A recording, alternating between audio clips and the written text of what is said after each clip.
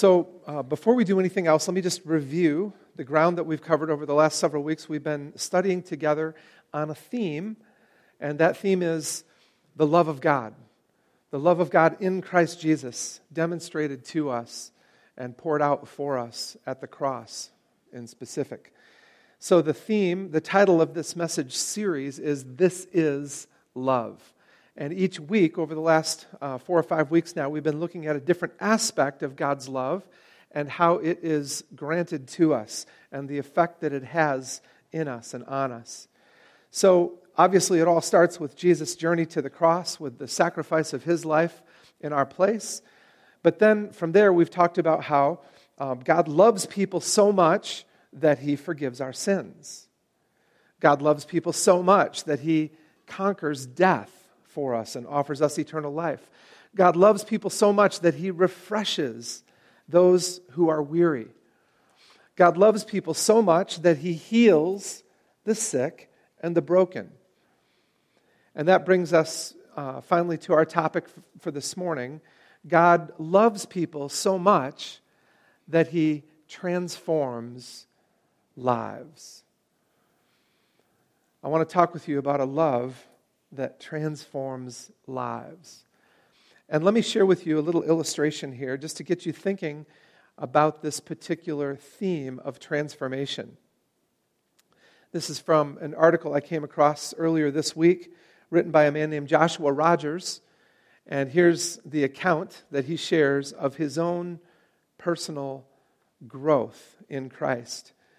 He says, "A few years ago, I was on the verge of my dream job, one that I'd been working towards for years. Other than a few logistics to settle before I officially signed on the dotted line, it was finally mine, almost. In a last-minute surprise, a shift in funding at the company eliminated the position. I was devastated. I felt disappointed with God. All of the signs had pointed to this job being His will. It felt like He had done a bait and switch on me. I knew I was supposed to say and believe that God was good and that I just needed to accept the fact that He had a different plan. But I didn't want that plan, if I was really honest. There were too many good reasons for Him to do it the way that I wanted, but I had to let go of it. And from my perspective, it was for no good reason. Around that time, I ran across this quote from Eugene Peterson's book, Run with the Horses, in which he tells a story of seeing an adult swallow teaching its chicks to fly. He writes, "One adult swallow got alongside the chicks and started shoving them out toward the end of the branch, pushing. The end one fell off. But somewhere between the branch and the water 4 feet below, its wings started working and the fledgling was off on its own. Then the second one. The third one was not to be bullied. At the last possible moment, his grip on the branch loosened just enough so that he swung downward, then tightened again, bulldog tenacious, holding on to the branch. The parent was without sentiment. He pecked at the desperately clinging talons until it was more painful for the poor chick to hang on than to risk the insecurities of flying. The grip was released, and the inexperienced wings began pumping. The mature swallow knew what the chick did not, that it would fly. There was no danger in making it do what it was perfectly designed to do." And then Joshua Rogers, reflecting on that, says, "That story hit me hard as I realized that I was that third little bird, the one whose talons were locked on to the comfortable branch of having my dream job. God wasn't going to have it, though. God was going to peck at my talons and do whatever it took to set me free from my desperate attempt to hold on to something that was supposed to make my life complete. But it was something other than Him. Several years later, I look back at that frustrating time and I noticed something. Letting go of that branch taught me how to fly in ways that I never would have known otherwise. Now, I don't say that it made me good at flying. The storms of life still fling this little bird around. Life still feels unfair and hard sometimes. I seek the comfort of new branches, and the Lord sometimes allows me to rest on them for a while. But before long, He's nudging me again. Year by year, with each plunge of faith, my little wings are getting stronger. I'm learning to trust the one who made those wings and to believe that in the end, He'll use them to get me just where He wants me to be.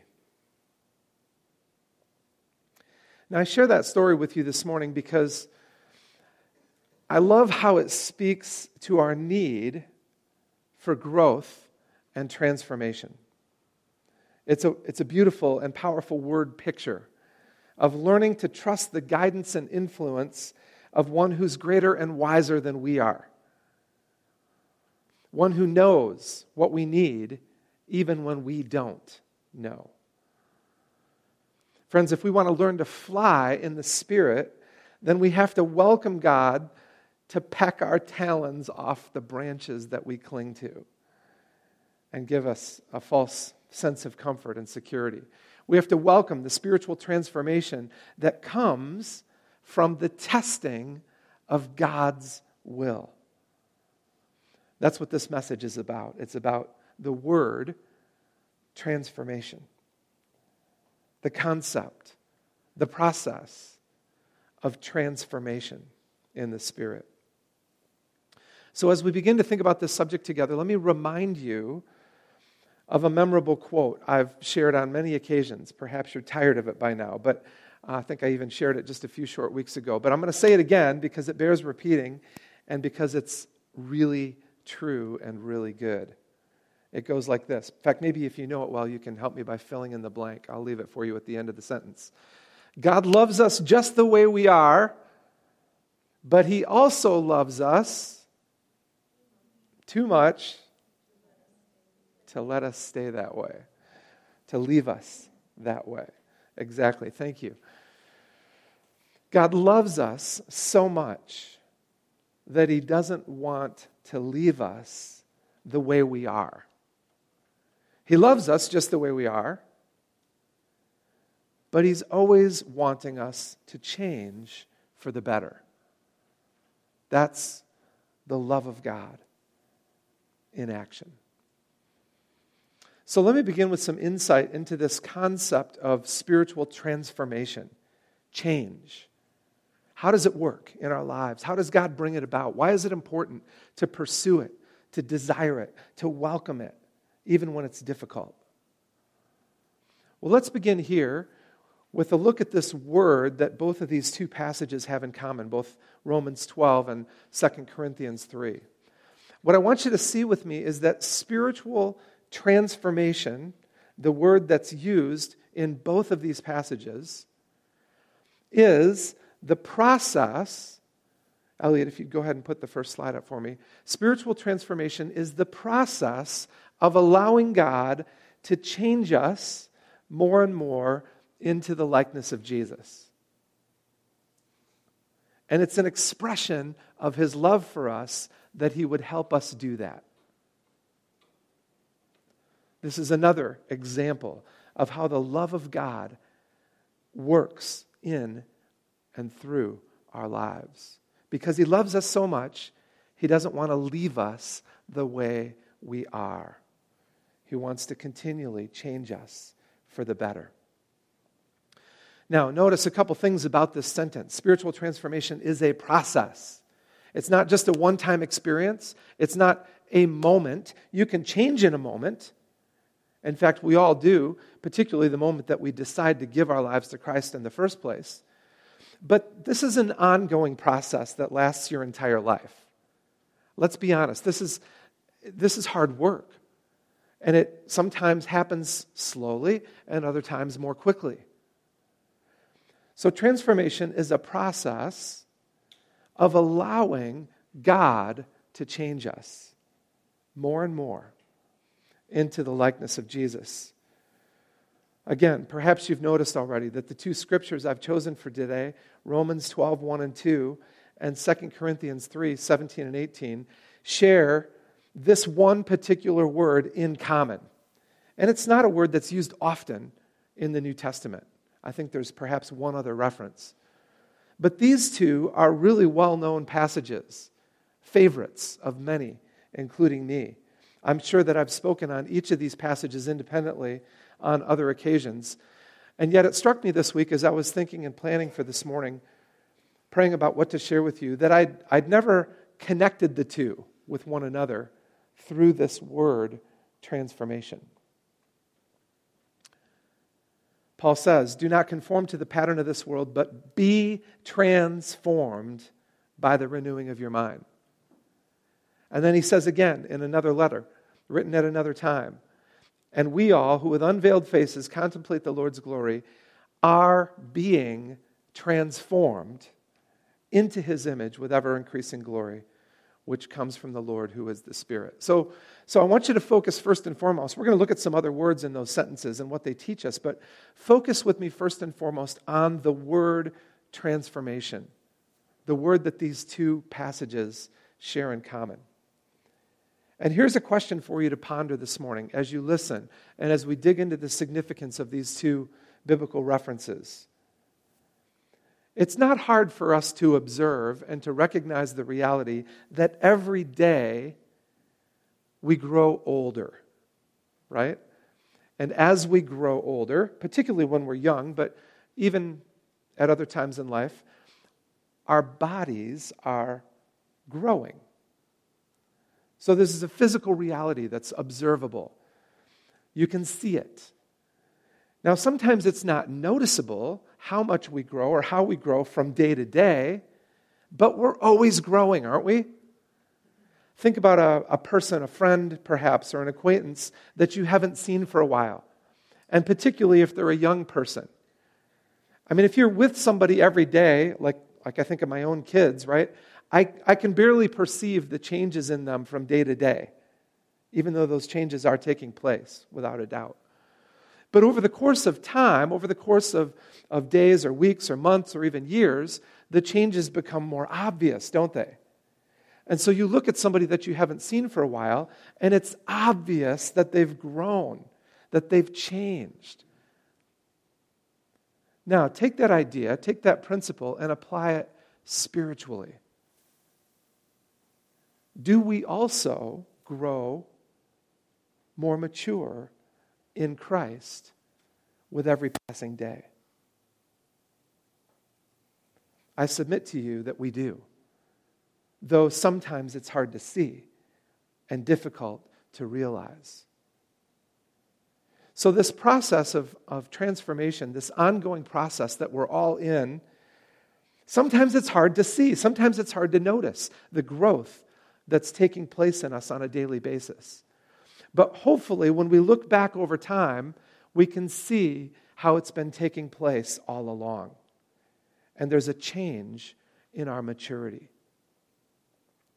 Sometimes, I think we even resist growth, or try to, because growth and transformation always requires change, which isn't always comfortable or easy.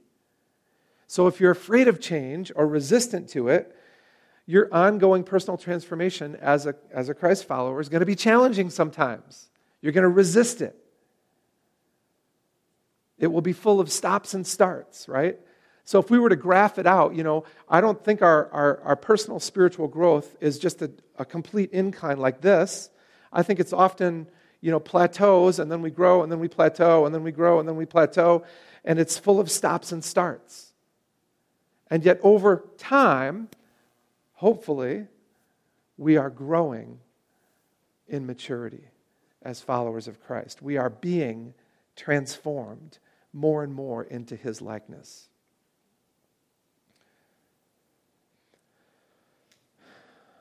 For example, I remember seasons in my own life when my growth, my own personal growth, has been accelerated by a particular experience. Maybe you can think of examples in your own life as well. I remember one time in particular, one that I've spoken about often in this context, when I first came in to the Vineyard back in the late 1980s and early 90s. I was a young person, recently graduated from college. I was in seminary pursuing a calling to pastoral ministry in a different denomination. And I began to learn for the first time about the ministry of the Holy Spirit. I began to learn for the first time about the spiritual gifts, about the power of the Spirit, about spiritual warfare, things that I knew very little about and hadn't really ever been taught in. And for me, I went through a paradigm shift that opened up a whole new season of accelerated growth in my life during that season. And I look back on that as one of the times in my own life when I've grown most significantly. Interestingly, I can point to other times and seasons as well when I've grown. And as I've reflected on this over the course of the week, it strikes me that oftentimes it's intensive experiences when I've given myself to seeking God in a powerful and focused way that I grow most rapidly. So maybe it's attending a conference or attending a camp or participating in a mission trip. Things like this tend to accelerate our growth in the Spirit, our transformation. And so I encourage you to think about those kind of opportunities and to look for them, to step into them. I would believe, with all my heart that Anna is about to enter an incredible season of personal transformation, right? When she lands in Ecuador and begins her ministry there, she is going to be, I trust I'm speaking prophetically, you're going to be in for a season of growth and transformation, perhaps beyond what you've ever experienced before. And that's a beautiful thing, right? You're going there not just to work on behalf of others, but you're making yourself available for God to work in you as well. And I commend that. I commend it to all of you. So what I'm saying is that we shouldn't necessarily expect the same measure of transformation to be happening all the time. There is some, but it's hard to notice. And yet there are other times when our growth seems to be expedited, accelerated, because we've given ourselves to an experience that helps us go to another level of maturity. I want you to recognize from the story of the little birds clinging to their branch that personal transformation often, if not always, involves confronting our own fear of change. You have to embrace change if you want to grow. Embracing the risk of doing something new and different that you've never done before often accelerates your growth in the Spirit. So if you want to accelerate your spiritual growth, you have to keep stepping out of your comfort zone into a new place of trusting Jesus. That's how growth works best. Why is this? Well, it's because, if I can just explain for a moment, it's because transformation is not just about learning something new, it's about becoming someone new. Right? What we're talking about when we talk about transformation is not just intellectual knowledge or understanding that you didn't have before. There's an aspect of that, of course, but what we're talking about is an increase in Christ-likeness or Christian maturity. That's the end goal here. That's the end result that we're aiming for. Our transformation in the Spirit isn't just about learning more information. There's a huge difference between information and transformation, right? Transformation always involves new information, but transformation is about your character. It's about the depth of your obedience to Christ. It's about being filled in the Spirit. It's about doing new things so that you can become a different person, more like Jesus Christ. In fact, if you look closely, this is what I love about the reference in 2 Corinthians 3. Paul explicitly tells us what the goal is. He's not just encouraging us to be transformed in general for the fun of it. No, he says specifically, and we all who with unveiled faces contemplate the Lord's glory are being transformed into His image. That's the key. We're being transformed into the image of Christ, the likeness of Christ, with ever-increasing glory, which comes from the Lord, who is the Spirit. So transformation is into the image or likeness of Christ. It's not about some humanist ideal of self-actualization. It's about becoming more like Jesus. He's the model and the standard of what human perfection and spiritual maturity look like. And so as you listen this morning, as you think about this concept, let me just ask you a question. You don't have to answer out loud, but I want you to answer in your own mind. What is it about you right now that God most wants to change? Pick one thing. Maybe you've got a whole list in mind. Maybe you're feeling painfully aware of your shortcomings right now as you think about how to answer that question. Just pick one for right now. Just one thing. What is it that God wants to change in your life to make it more Christ-like? I believe the heart of God and the love of God are with you for that purpose. And that God desires to help you transform your life more and more into the likeness of Christ. So whatever thing it is that you've put your finger on, whatever thing it is that you're thinking about right now, be encouraged, be inspired, have hope. God is with you. God is for you. God wants to help you to change for the better. Now, one more thing before we move on to another insight, another point of revelation here. I want you to recognize something else that's evident in both of these two references about the nature of transformation. We're talking about the nature of transformation. What is it? How does it work? Notice that in our text from Romans 12:2, Paul doesn't say, transform yourself. He says, be transformed. And likewise, in 2 Corinthians 3:18, Paul says, we are being transformed. What's interesting to me as I reflect on those words is that the verb tense, which Paul uses, and you don't have to know or understand everything about the Greek language here. I'll just explain to you the bare essence of what's significant regarding the language that Paul's using here. Now, I will tell you this, because I think it's fascinating. He's using a Greek word that you might find familiar.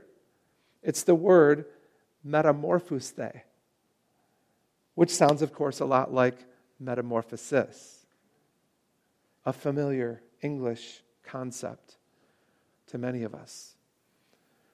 Metamorphosis is transformational change. But what I want you to see about the verbs that Paul uses here is that we are the ones being acted upon by someone else. In other words, the verb tense that Paul uses is not active, meaning we are the ones doing these things to ourselves. The verb tense is passive, which in the Greek language means we are being acted upon by someone else, by another power or person. So in this case, what Paul's hinting at with the use of these verbs and the tenses that he's chosen specifically is that God is the one who does the transforming, right? We're in partnership with Him. We're in submission to Him. We have to yield to His work in our lives, but we don't change ourselves. God is the one changing us. That should be an encouragement to you. When you find yourself incapable of changing whatever it is about you that you want to change, recognize you have help available. Recognize that there's a greater power that's available to help you make that change. Because He loves us, God is committed to working with us, in us, and on us to continually shape our lives into the likeness of Christ Jesus. Now, of course, I'm not saying that we have no part to play. To be passively acted upon in this regard is not to, I'm not suggesting that somehow we don't have anything to do with our own change. We do have something to do with it, of course. But let's be clear about what that is. What we have to do is submit ourselves to God. What we have to do is yield ourselves to His influence, to His power, to His guidance. So this is an important and powerful reminder that our transformation is a work of partnership between the people of God and God Himself, right?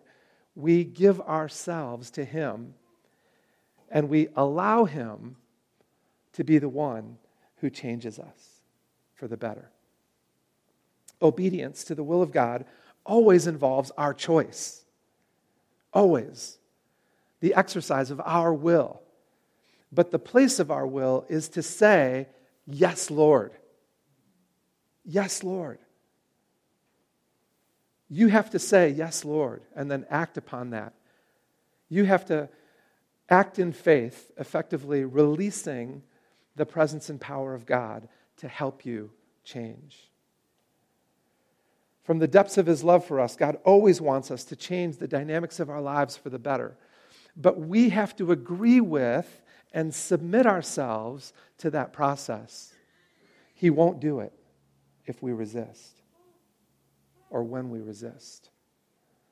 We have to allow Him to be in control. We have to trust that His love for us will actually work all things together for good in our lives, as Romans 8:28 suggests.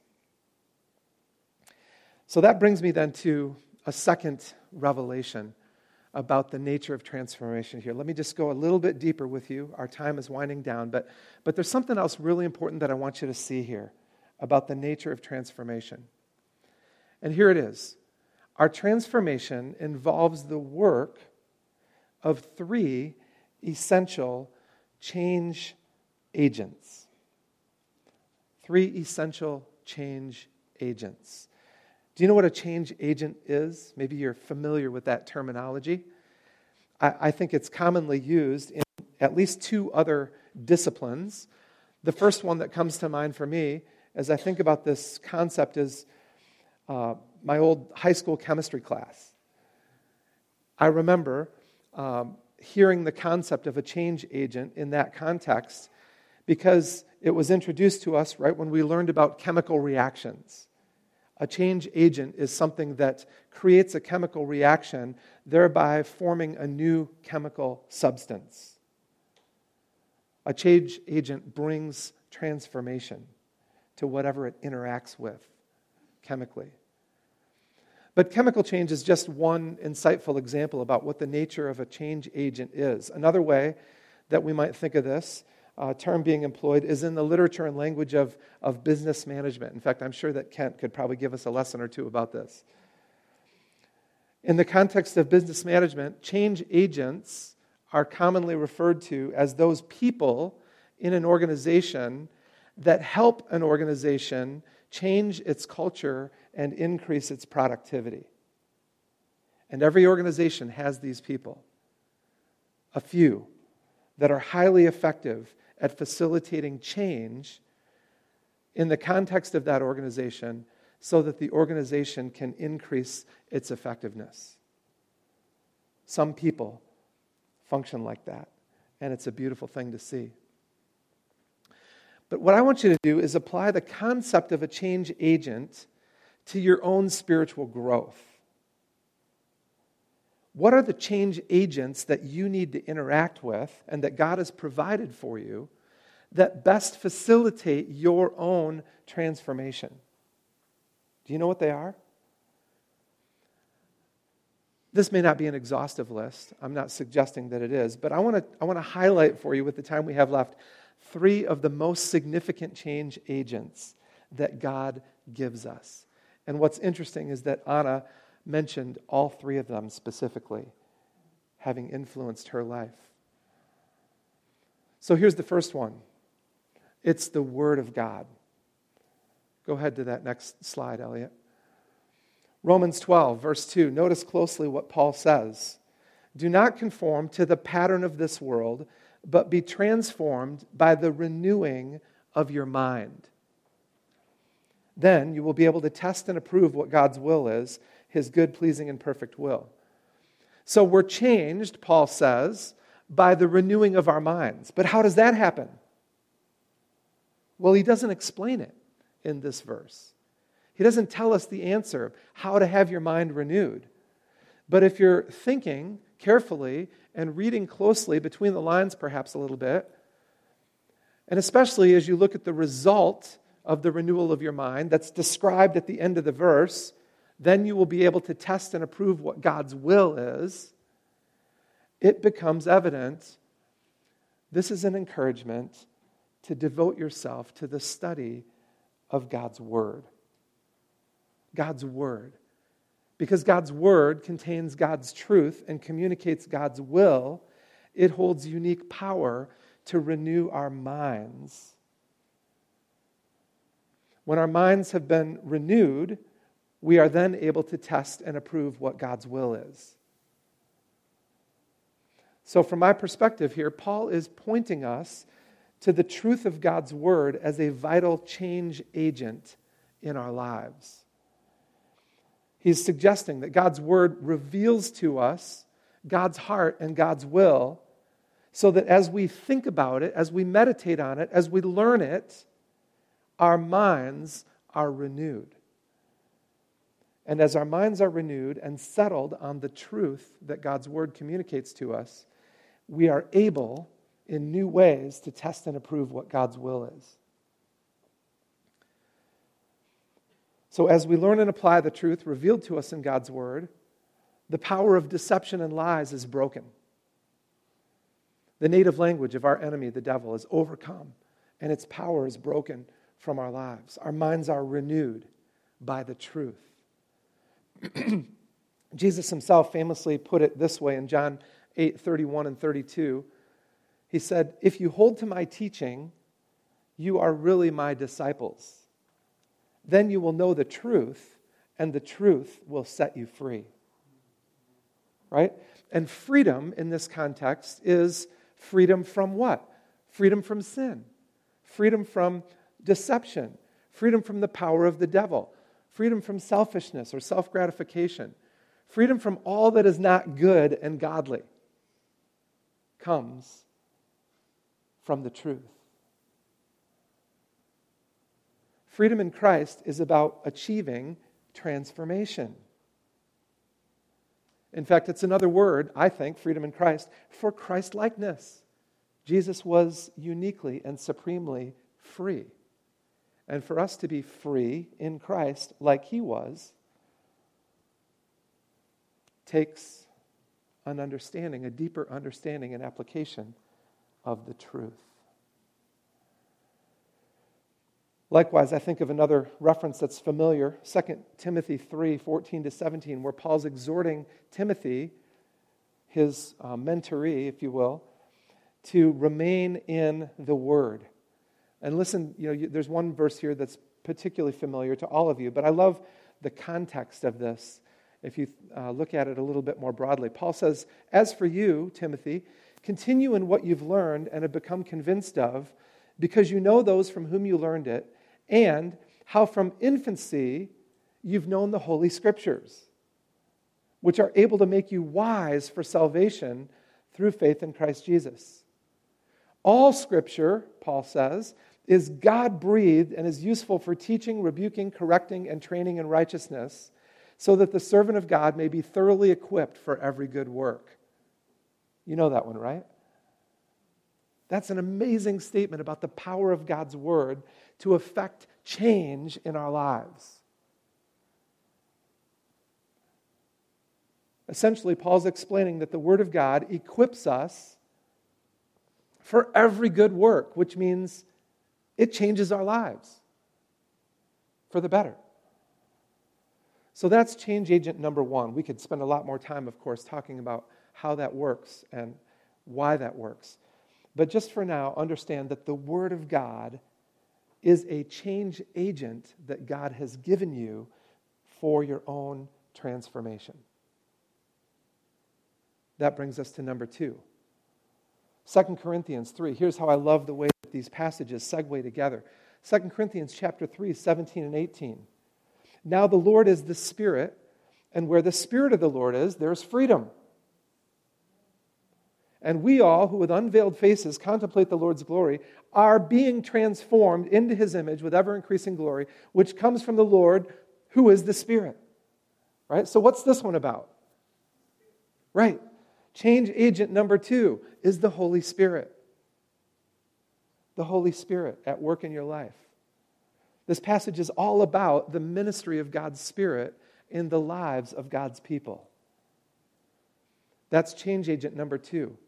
Where the Spirit of the Lord is, there's freedom. So freedom comes from truth, and freedom comes from the Holy Spirit. The truth brings freedom, and the Spirit also brings freedom. In fact, what's interesting is that Jesus actually connects those two things together in John 16, where He says, when He, the Spirit of truth, comes, He will guide you into all truth. He will not speak on His own. He will speak only what He hears, and He will tell you what's yet to come.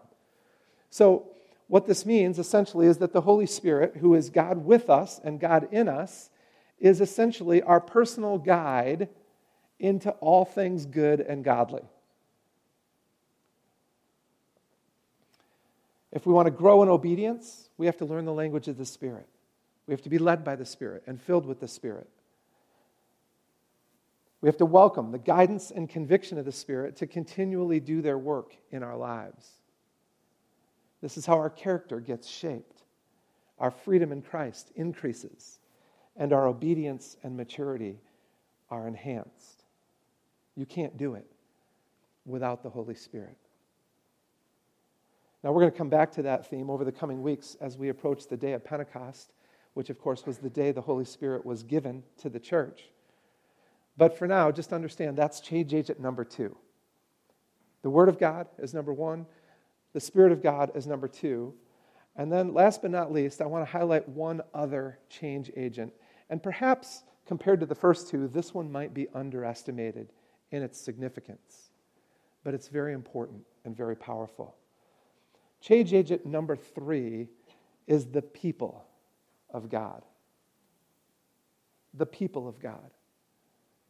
Look closely again at what Paul says. It's a little hard to see. In fact, you might be tempted to read right over it here. But this concept is present in both of our passages, our points of reference this morning from Romans 12 and 2 Corinthians 3. Romans 12:1, Paul begins his words with this statement, "Therefore I urge you, brothers and sisters, in view of God's mercy, to offer your bodies as living sacrifices."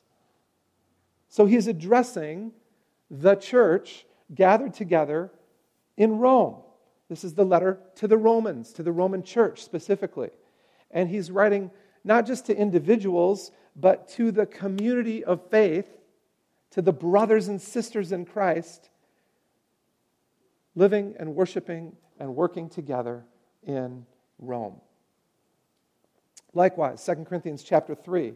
Notice again, Paul's writing here now to the church in Corinth. And what does he say? 2 Corinthians 3:18, "And we all, with unveiled faces, contemplate the Lord's glory." Who with unveiled faces are being transformed into His image with ever-increasing glory. All of us. And I think the implication is all of us together are being transformed, right?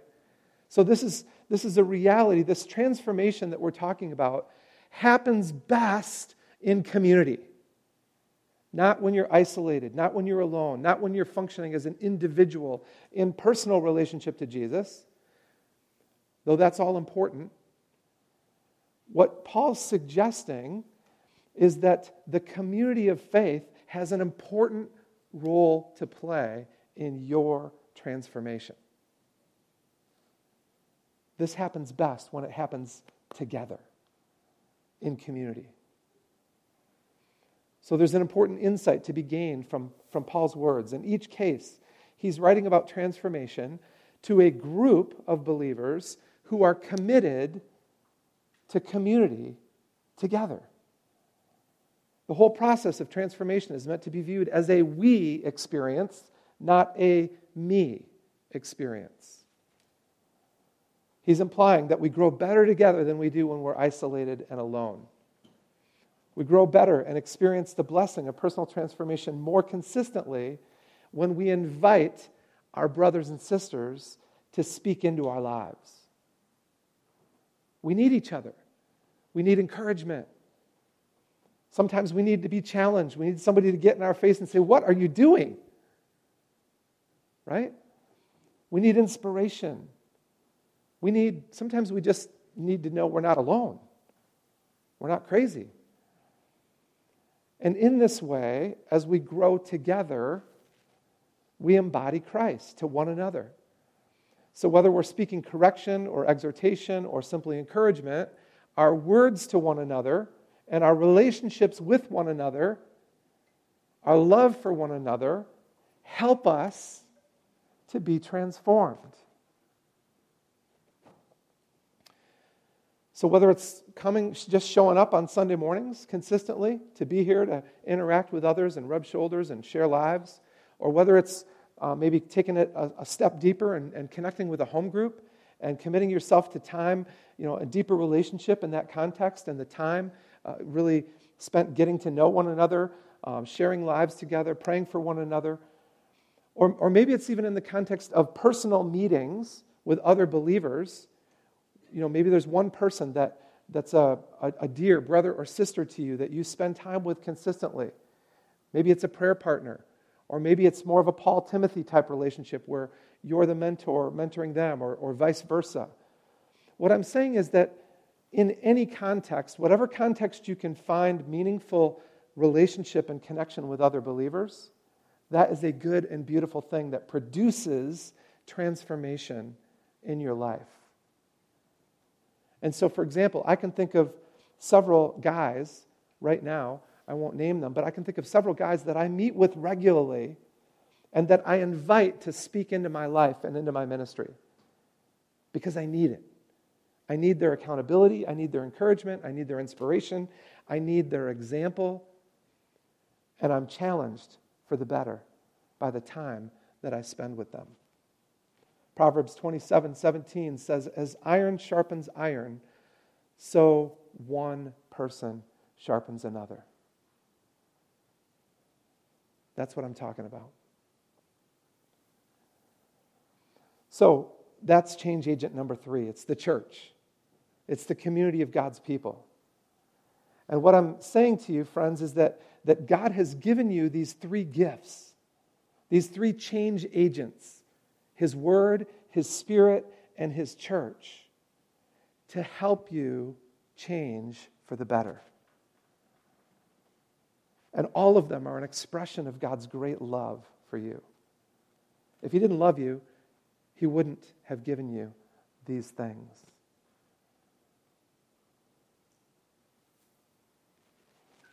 So maybe there's something in your life that needs to be changed for the better. Maybe you've put your finger on it already. Maybe you've been pondering what that is in response to the question I asked earlier. But maybe, just maybe, you've felt powerless to change it yourself. Maybe you've come face to face with the reality that as much as you might like to change this thing about you, you feel stuck. You feel incapable.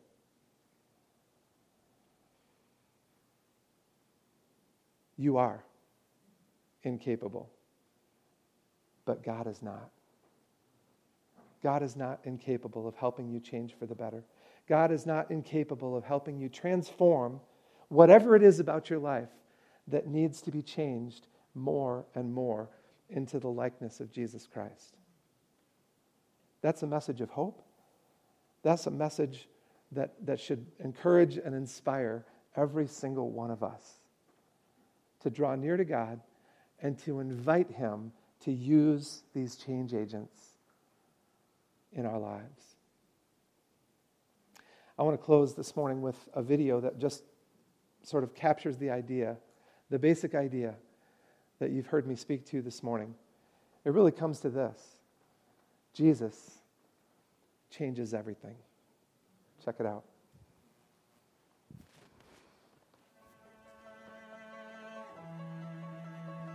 God created us to be in a relationship with Him. For a moment in time, we walked with God. But soon after creation, we chose to disobey God, and sin entered into the picture. Instead of fellowship with God, we became His enemy. Peace turned into chaos. We worshiped the created over the Creator. We chose our ways over His. We were lost and without hope.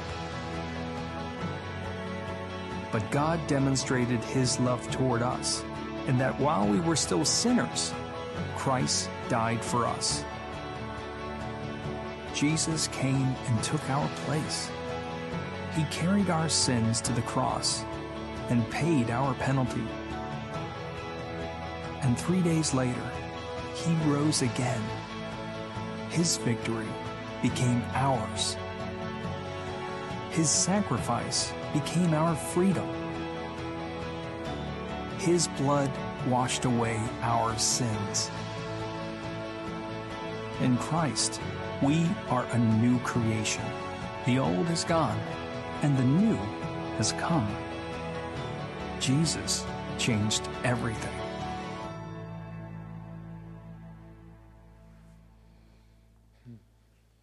Let's pray. Lord, thank you for this message.